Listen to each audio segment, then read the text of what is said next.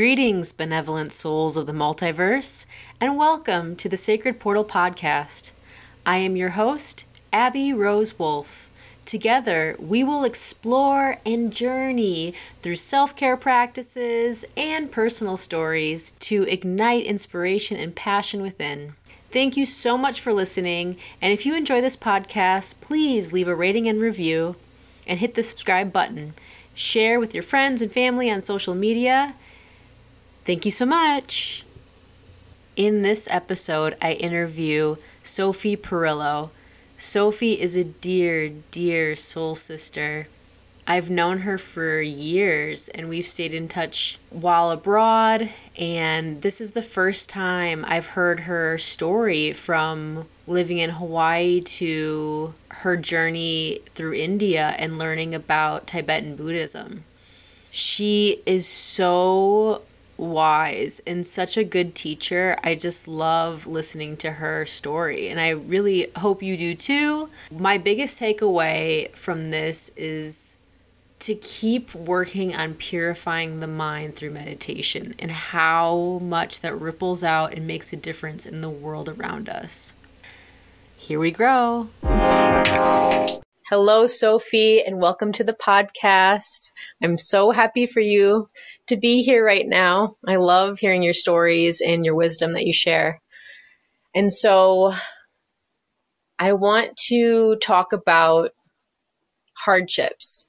So many of us, we go through difficult times and don't in the moment know how they're going to lead us in a direction that we could not foresee at all.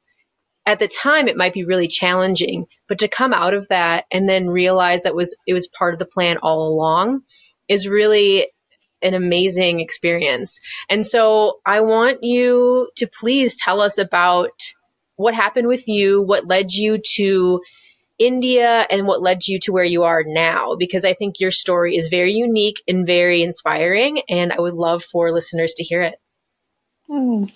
Thank you, Abby. I'm also really excited to be talking with you in my first ever podcast.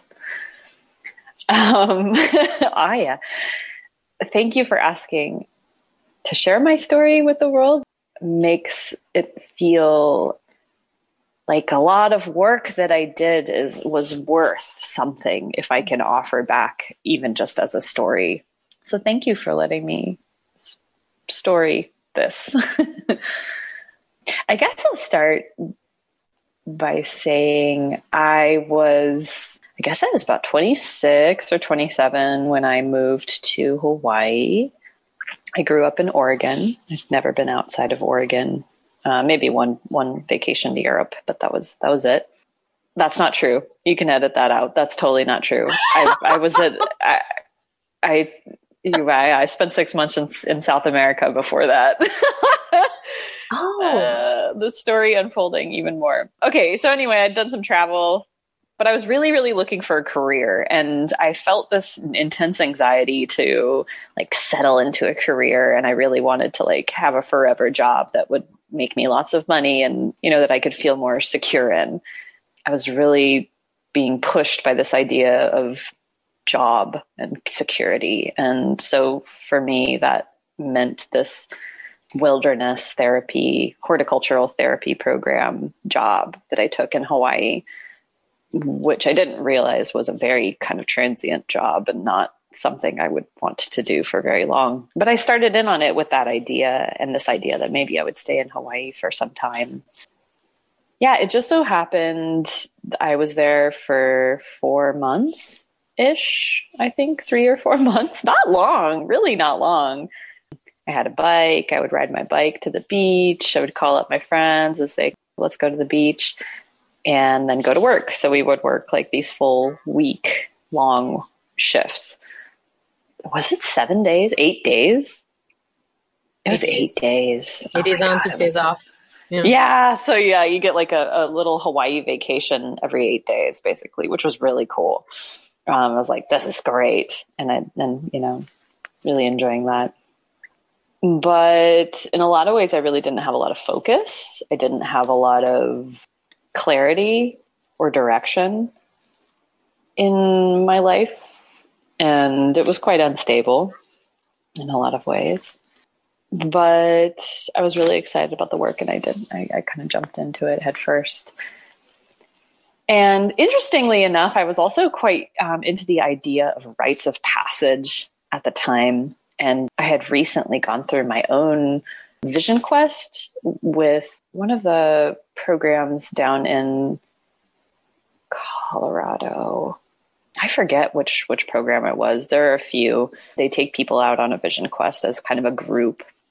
You go out to a natural area, you stay there for 12 days, I guess, altogether. And you do 3 days of fasting and vision and prayer and kind of calling in, from the elements, from the universe, from the ancestors. What is the purpose of this one? And you do that as a group. And so I was really interested in that. I had done a vision quest on the land in New Mexico, and it was a really profound experience.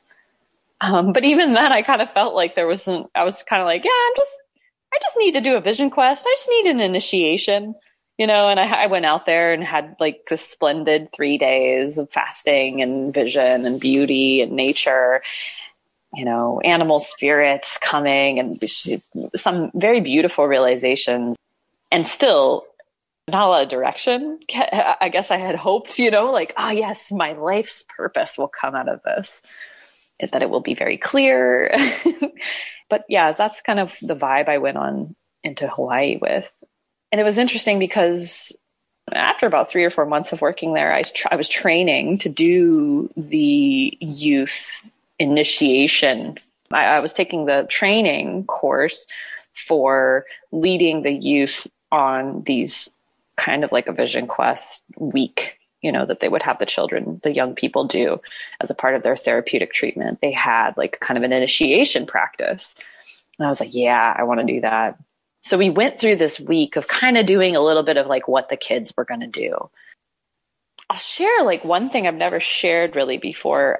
I had 2 quite profound experiences that week. And I'm sharing this now because actually the memory of it just popped into my head a few days ago. We had to sleep in the bunks as staff who were training, in the bunks that the young people were staying in. Of course, they gave us a room that was empty of children, young people, and just for staff. But these were bunk beds that kids had slept in, many, many angry kids. And I remember lying there. I was looking up at the bunk bed and my other staff mates, and we were all kind of just going to sleep and snoozing off. And I was looking at all this graffiti that had been like carved into the bottom of the bunk bed. As you can imagine, the kind of graffiti that angry teenagers would write. And the words became illuminated, almost like these magic words, illuminated in a sense. And I was like, whoa, that's weird. They became like glowing and moving and shifting, almost like this kind of like spell or incantation you might see in a movie or something. I was like, okay, that's interesting. And I had this sensation of being all of a sudden not in this world, somewhere between dream and wakefulness.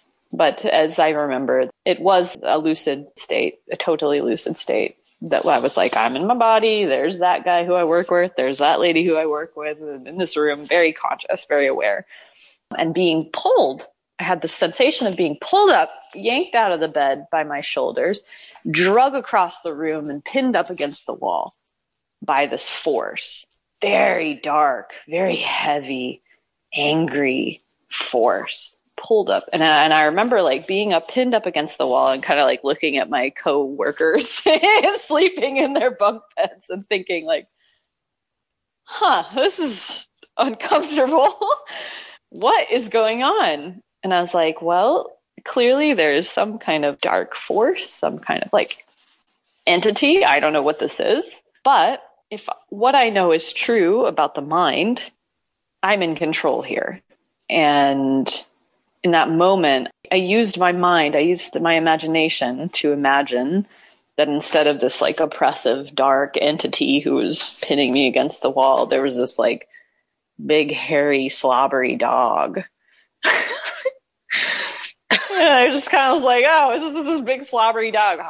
This like slobbery dog. And from there, the dream dissolved. I managed to be back in my bed. But this was one of several experiences I've had with this sort of entity, this very powerful, seemingly from outside myself, dark force. So that was the week of our training. And we even did this wonderful little like death ceremony where each of us like crawled into this dug pit that was going to be our grave, you know, and we said our final words to the world. How would we want to be remembered? This was all part of this training for this initiation we do with the students.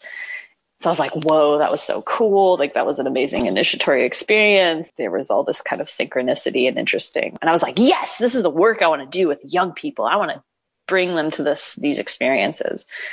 And so the work week ended. We all went home.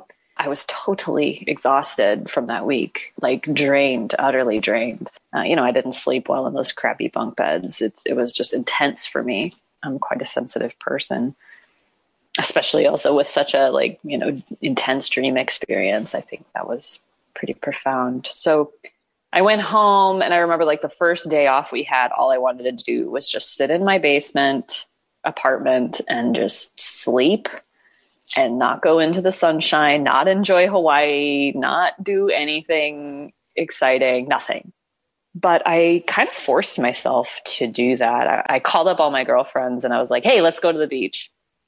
And I got on my bicycle. I started riding to the beach. And I remember I had my headphones on. I had some like pumped up music to like get me pumped up, to really just force myself out of my inwardness. I externally used these tools to, let's go.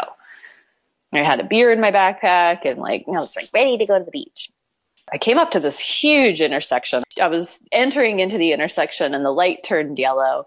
And I thought, shit, this is a huge intersection. I really got to pedal through to get out of here before cars start moving. I remember entering into the intersection and kind of like noticing that the car that was turning left in front of me was also in the middle of the intersection. I said, oh, that car is going to be turning. And then the car kept moving towards me. I said, oh, that car's moving towards me. I was like, that car doesn't see me. Like that car is going to crash into me. And when I had that realization, this is all like completely lucid again through the entire experience, high level of lucidity. I had been practicing a lot of meditation, 1 hour in the morning, 1 hour in the evening, with a house full of people who did Vipassana meditation, tradition Goenka. So my capacity for being very clear and very lucid was right on, spot on. So I observed as this car slammed into me and as I flew over the hood of the car and saw the look on the people's faces. There's the lady in the front seat and the guy driving who didn't even notice. And the lady was like, ah! This girl goes flying over their car. And I tumbled, falling on my left side, scraping up my whole left side of my body. And the main injury on my left patella, my kneecap, was where the car hit and shattered my kneecap. And I remember this, I didn't know that at the time that my knee was shattered. I kind of was like, oh, I just got a little scratch and I'll be out of here in the afternoon. And I remember after rolling and, I was on my back and I sat up and I remember very, very vividly the strongest sense of deja vu I've ever had in my life. Mm. It was the sense that I know this. This experience, I know. It was actually the best way I can describe it is when you see the preview to a movie and then later you watch the movie and you're like, oh, I remember that part from the preview. Yes. That is the most precise way that I can describe this sensation, this feeling. Oh, I remember this part. I forgot about this.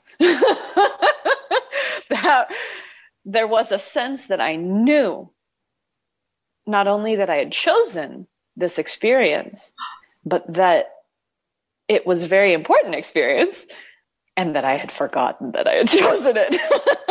That was a part of it. I had this sense of like, oh, and I kind of habitually like cursed off shit, you know, like something like that, you know, when I like looked down at my knee, and I actually don't ever remember seeing my knee messed up or bloody or anything. Although I did hear later from somebody who said that their child had passed by in a bus.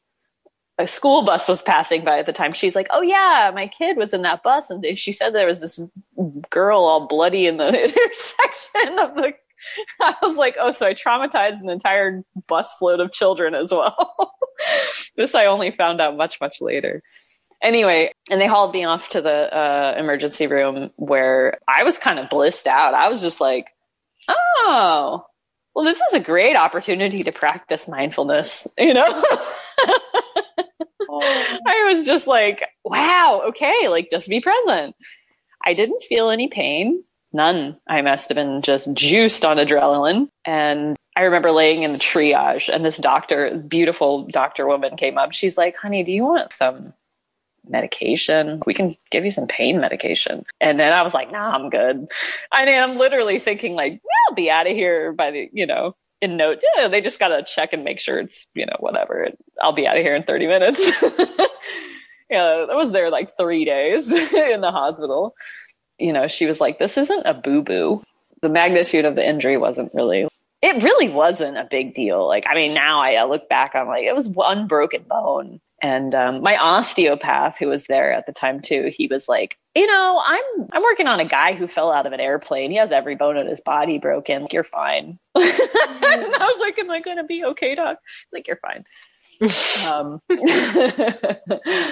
But it was a big traumatic event. I was hit by a car. I was hit by a black Ford Focus. I was hit by a black Ford Focus. And it was just like, whoa, interesting. So many interesting things. And there was a lot of really painful, shitty recovery time, and it was really miserable. And it was painful and difficult. But in the end, I got a pretty big insurance settlement. I hired an attorney, my parents' attorney, to make sure that I got the settlement from the insurance company, which I don't think they would have given me anything if I hadn't had an attorney. By the way, get one if you are ever in an incident like that, because she was able to get me the maximum insurance payout for the incident. And so then I had this money, and I was like, well, what do I do with all this money? And I spent a lot of time in that recovery thinking like, well, I have an opportunity now that like very few people get. Like, if you could do whatever you want to do in the world and money wasn't an issue, what would you do? And I had that moment. I had that opportunity. Because I'm not like, I don't want a lot, you know, I couldn't have got out and bought a Ferrari. Like, it wasn't that much money, you know, like it wasn't that much. But for me and the way I live, I've never made more than $10,000 in a year. Maybe the maximum I've ever made was $12,000 in a year. I was like, I can live with this for a while, and I can travel. You know, where would I travel?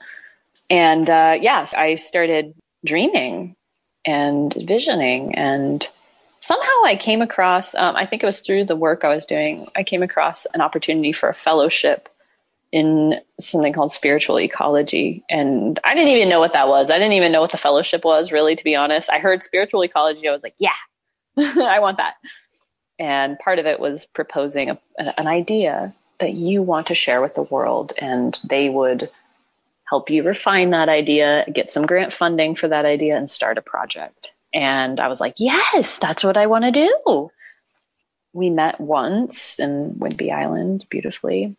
Just this amazing meeting of minds and people who are literally reshaping the world into something much more beautiful. They are all amazing people that I got the chance to meet. And then they decided to take us to India as part of our experience. And we were to go and meet with the environmental efforts of Tibetan Buddhism. And we were kind of exploring that vein, like, where's Tibet? What is Tibetan Buddhism? What are they doing? And what is that worldview? And how does environmentalism incorporate it into that? And also we were going to go visit the farm of Dr. Vandana Shiva. She is, of course, biodiversity and organic foods activist, the beautiful Indian lady with the very big dot on her forehead. It's kind of her signature, and always wearing these beautiful handmade Benares saris. So it's just iconic figure in organic movement. So I was delighted. I knew of her. And India was the last place I would have chosen to go. I mean, really, I never would have. Maybe when I was a child, maybe when I was a teen, I was like, whoa, India. But there was so much fear piled on top of me by the world that said, like, India is a scary place. You would never want to go there. And I always thought, like, that's not a place I can go. I'm too sensitive. I can't do that. So it literally took a group of people paying for the entire trip and holding my hand to put me on the plane, literally, to get there. And then I kind of thought, well, maybe I'll stay. Maybe I'll stay a little longer too. I did leave out one thing. In that time when I was recovering, in the year that I lived in Hawaii, that was kind of like recovery, not really doing a whole lot. I got a job working at a juice bar. And in the juice bar, this really interesting lady would come in. She was like kind of a little bit nervous, but like kind of, one of those people you look in their eyes and you're like, where are you from? Like, what is happening with you? You're like, what planet are you on? That was Iris Swallow. And Iris Swallow became my friend. She was in her 70s. I think she was 75. And she became my new best friend. And she was old and she didn't have a car, so I would drive her places and she'd buy me lunch and, we'd talk and go for walks in the park and go get ice cream together from her favorite ice cream place. And basically she was a Dzogchen Tibetan Buddhist practitioner. She had studied Taoism. She had studied all kinds of Buddhism. And she was, I would say, clairvoyant or intuitive to a certain extent because of what she said. She has 30 years of meditation practice, and that's what happens. That is a natural effect of that kind of practice. And she had been practicing for many, many years, studying Dharma and these profound teachings for a long time. Anyway, she kind of took me under her wing in a few ways, and she had heard that I was going to Navdanya, and she wanted to get involved and send some donations directly to Vandana Shiva. And she kind of utilized me as her hands in some ways, going around the world making some connections. I did whatever she said. I had such faith and trust in her. Whatever she said, I would do. And so one day she said, you have to go to Honolulu to the environmental conference that's happening there. This was 2016, I guess. Anyway, she's like, you have to go to Honolulu, go to this environmental conference and give this letter to Jane Goodall. And I was like, what? How am I going to? First of all, plane, expensive. Staying in Honolulu, expensive. Going to this conference, expensive. Come on, like, be nice. Like, I don't have any money. And this was while I was still waiting for this settlement to kind of come through. I was really pretty broke. And she's like, don't worry about it.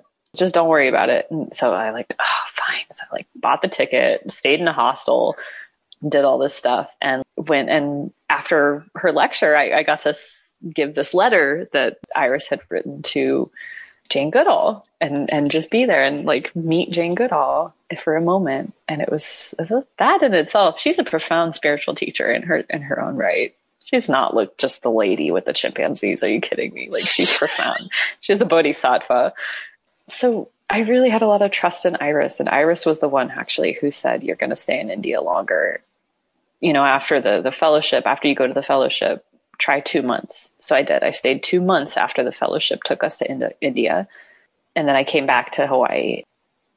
She says, now you're going to go back and stay at Navdanya for a year. And I was like, okay, I'll do that. I'm going to go there and stay for a year.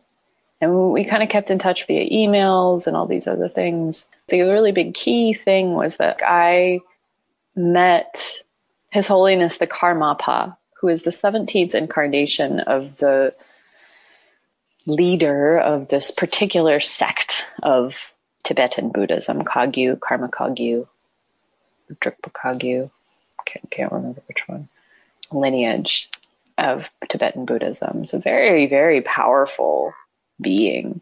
We had a moment with the fellowship to meet this man, this being, this Buddha, and it changed everything. I met this teacher, and there was this profound sense of allyship in a way, almost like meeting a brother or an uncle, or like just somebody who you've always known and loved and has always cared for you and you didn't really realize was there.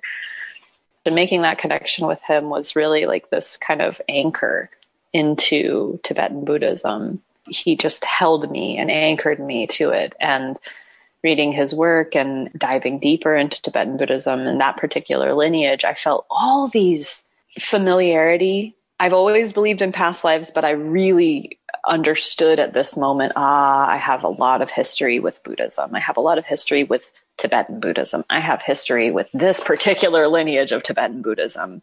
There is some contract here that is coming to fruition. That experience really was a catalyst for a lot of my time in India.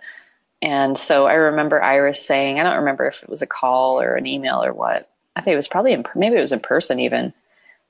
She had said, I was like, oh my God, a year in India, like that's so much. Oh, that's a long time. I'm going to be lonely. And she's like, you're not going to deal with that anymore. Like, you're not going to deal too much with the intense loneliness that you've known in the past. You're kind of over the depression thing, which is true. That was true. Not that it wasn't lonely at times, but yeah, my depression really did kind of end around that period of time. And then she had said something like 2, 3, 5, 7 years, maybe you'll, I don't know. She was like, I can't see that far in the future, but you don't know. This could be the culmination of lifetimes of work, karmic fruitions that are happening. She said, you never know how much backstory there is to this particular coming to this place. So I always had that 2, 5, 7, I had that in my head, and I was terrified by it the whole time I was in India. After a year was up, I felt like I'm not ready to go home. I don't know what there is to go home to. So I just stayed. I went north, stayed in a Tibetan Buddhist monastery that was run by Western women, specifically for Western women to practice the Dharma to learn Tibetan and to kind of learn things in English with a community of other Western women who were learning these things. I stayed there. I pretended to be the gardener for a while. They gracefully let me throw seeds around their garden and try and garden, try and grow some food. Mostly like there were all these flowers everywhere and just random seeds. I'm not a gardener really. And during that time, I got to have initiations with His Holiness the Dalai Lama in many public gatherings that he gave. I think over that summer, I lived there. I got to see him 9 times, 9 different days that he gave teachings, which still blows my mind. And to just be in that place that was so blessed by so many rishis, siddhas, practitioners who had spent whole lifetimes in seclusion and deep meditative tantric work in that mountain ranges near McLeod Ganj and Dharamsala, where the Dalai Lama lives, was just profound to feel in my body. This is what it feels like to be in a place that is blessed by the purest thought of human beings. And to know that there is a difference. There's a difference when the intent and the thought of a human being is directed towards the highest good and the most wholesome, that permeates the world and it creates the world. It creates the sunsets and the sunrises and the cloud formations. And I would say that's the most kind of gross physical way that you can see it, But our interactions between each other, our relationships, the good luck that you have. I'm not joking. All these things were very real in my experience, was that there is a kind of grace in a place that's so blessed by the highest intent of human beings.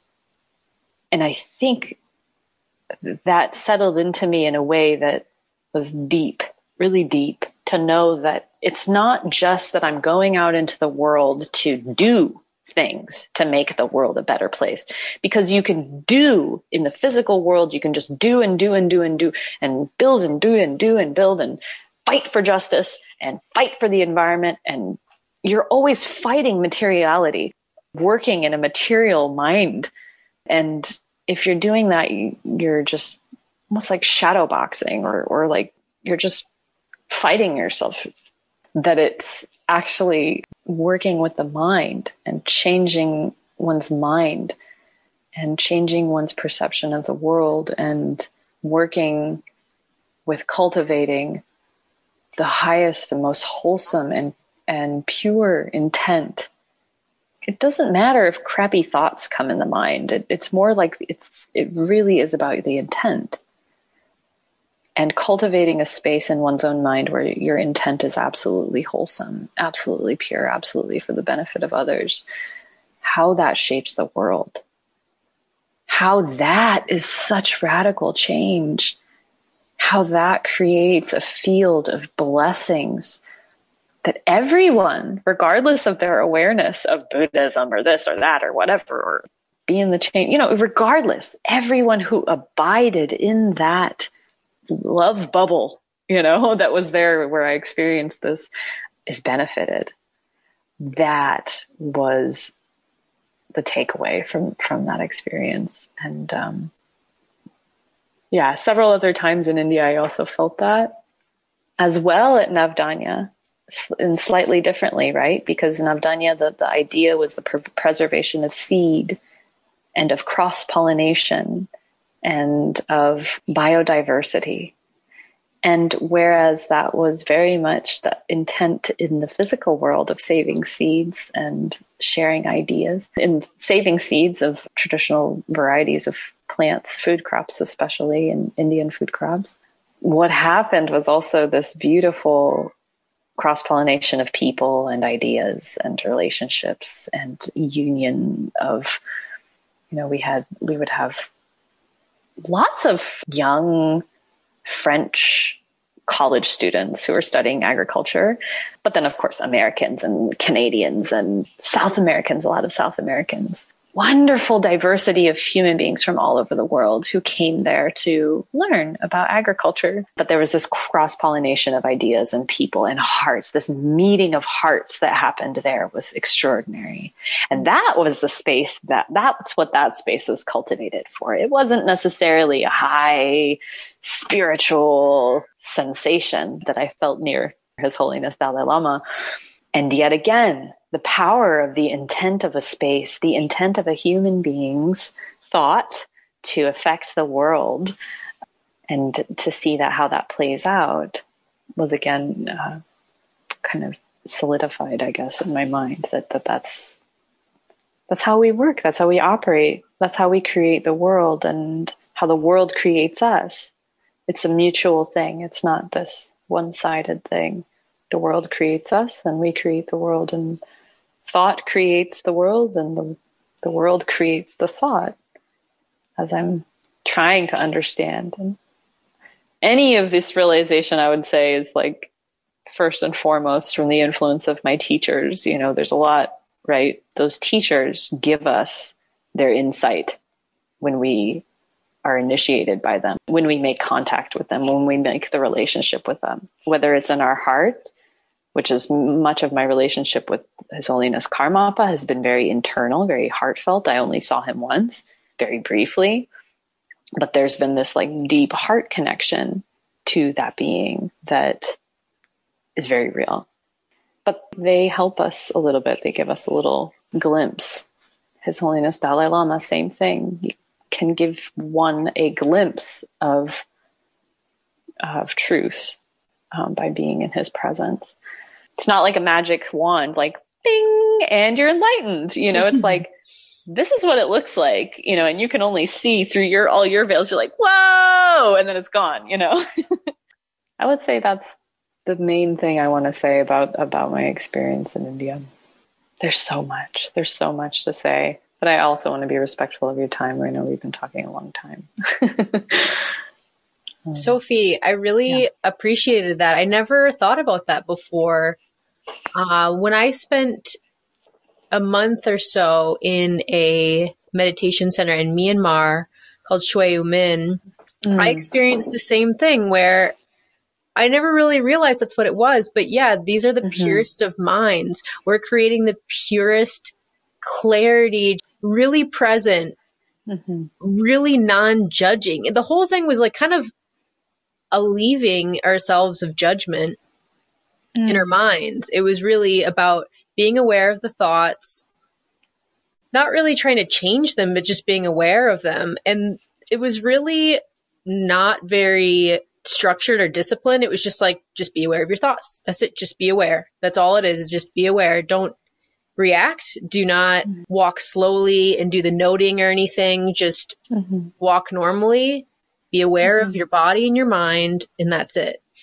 And I remember feeling just extreme peace in my heart like I've never experienced before, ever in my life. And consistently, it was pretty much every day.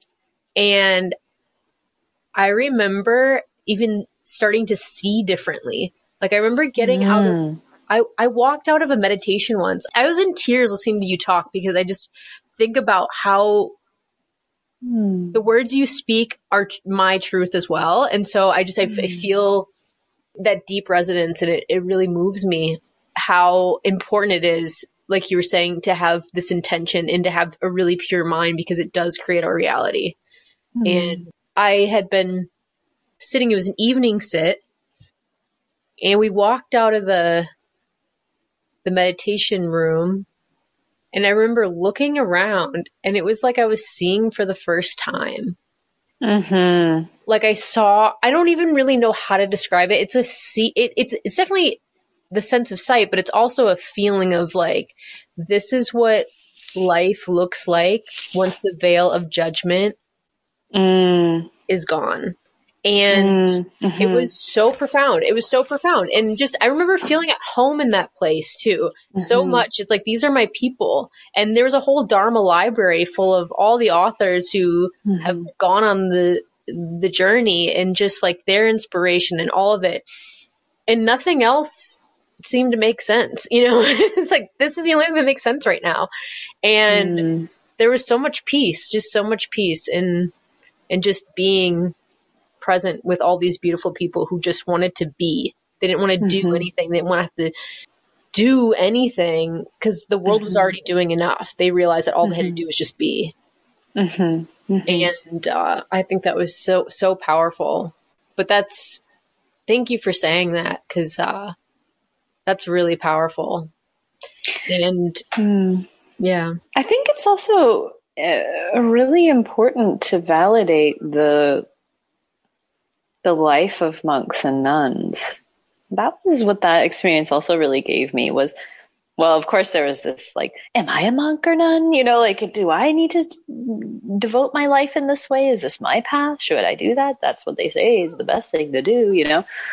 But really to understand that like culturally, we don't have anything like that as Americans whatsoever. And Europeans, I'd say probably pretty well too. You know, in Asian culture, Tibetan cultures, I guess is really all I can speak to. It's not uncommon for one child in each family to go off and become a monk or a nun.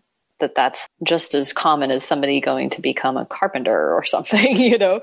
And it's deeply respected because you're not just a bum. You're working very, very hard and very profoundly. And I hope that there can be a revival of the monastic life and whatever that looks like for the future. I don't know what that will look like for the future. You know, the children are going to come up with that. Certainly it won't look like it used to. I'm not necessarily even saying that we all need to go and practice like ancient Buddhists. I don't think that's necessarily how we need to do. But that a life of solitude or contemplation, but your focus on holding the world in love, praying for the world in love is extraordinarily important. you can think like, oh yeah, these monks and nuns, they just sit in the mountains saying old prayers all day. And what good does that do for the world? And you said this earlier, like, well, what would you be if you didn't go to India or if you didn't have that accident? And I'm like, I don't know. I don't want to know. What would the world be if we didn't have monks and nuns praying in the Himalayas 24 hours a day? I don't want to know what that world would be like. And I pray that there will never come a day that is not a part of the world. I certainly think it will change in the future what that looks like as things do. But I hope to legitimize, and I hope that it becomes more of an accepted path again. I think it's a revival or a renewal of spiritual culture that needs to happen, especially for Americans and Western people in general. You said something that was really important about the children are our future. And so this monastic life, or basically living a life filled with more intentionality and more peace and more joy and compassion for one another, what do the kids need to learn, or how do we need to alter maybe the education system in order to create a world like that? I'm thinking like, well, first the Dalai Lama says we need to have emotional intelligence. We need to teach children how to understand their emotions, how to understand their thoughts and their minds. This is extremely important. We don't know. We're almost beholden to whatever thought like pops into our head. That's totally disempowered. So to understand thought, to understand the mind, to understand emotion, I think those are really important things that children need to know. And as I am entering into Waldorf Steiner schools teacher training right now, I'm also thinking about the preservation of childhood and freedom, beauty, goodness, wholesomeness, moral education. It's almost like a curse word in our time, this very secular time, to say something like a moral education. Separation of church and state. No religion in schools. And it's like, okay, and I think that's important. Dalai Lama says this too. It's secular education of emotions and of the mind and of morality is what we need right now. But what I'm seeing in this teacher training that I'm doing for Waldorf is that a child's ability to imagine and to create pictures in their mind is that great human gift. And through modern technology, we are losing that, I think. We're given a lot of instant gratification, and we're given all the stories, and we're given all the pictures, and we're given everything. You don't have to think. You don't have to picture. If somebody tells you a story orally, you have to imagine the pictures. And that is a great skill. And that is how we think and how the world thinks us. As I'm trying to understand this right now from Rudolf Steiner's work. And it's a skill that the children are losing. And I think they need to, again, also, I keep relating this to Tibetan Buddhism also, there's a lot of imagination that goes into the meditation and very vivid, elaborate constructions in the mind, repeated. There's a huge amount of skillfulness in the imagining of the world. Mm-hmm. And it is a great capacity of human beings, and maybe our greatest capacity. I don't know. I've just heard. But I think it's a really great capacity that we have. And if we lose that, we lose something very, very precious. So teaching children how to understand their minds and teaching them how to make pictures in a way that allows them their freedom and doesn't force anything on them, but allows them to unfold naturally. And yeah, I really do think that we have to protect children from technology in a lot of ways. If we are going to create this idyllic world where there's peace and love and compassion for all, we have to be able to imagine it. So imagination and vision are very important. Mm-hmm. For sure. Because if we can't imagine it, then how can we create it? Exactly. And I hear you about we got to be careful about technology. Now, And I love the route that you're taking with Waldorf.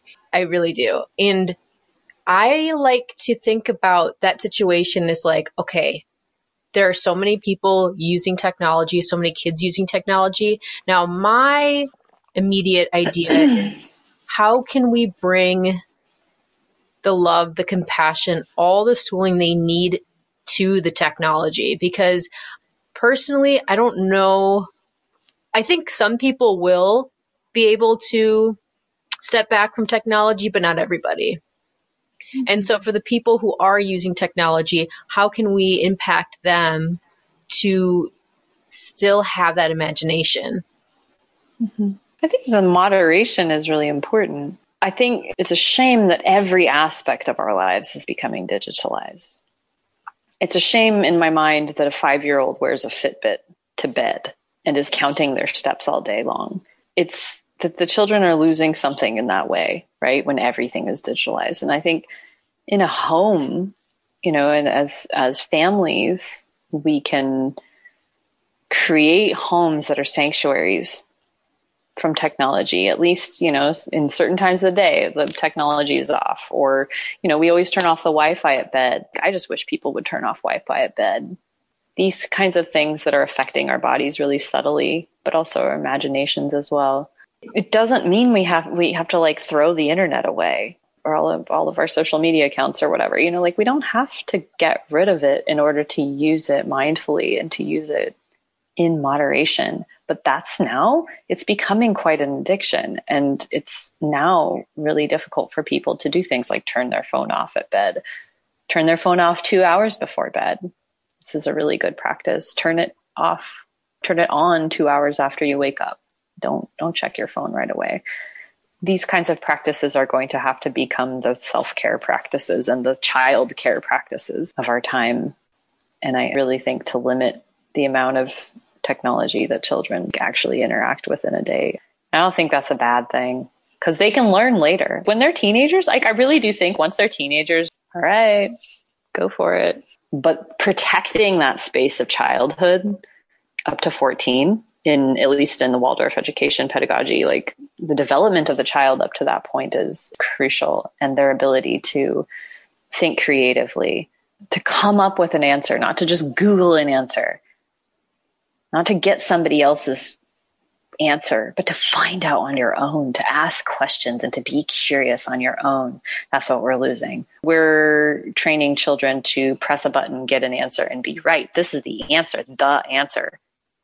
This is the answer about the pandemic. This is the answer about the economy. They're trained to not think creatively and in that way. So it's just, it's one thing. I have to reconcile with it too. How do I use technology in my life without totally alienating myself from the world as well? Which I am really having a hard time finding that balance. Sometimes I'm just like, nope, like I don't want any of it.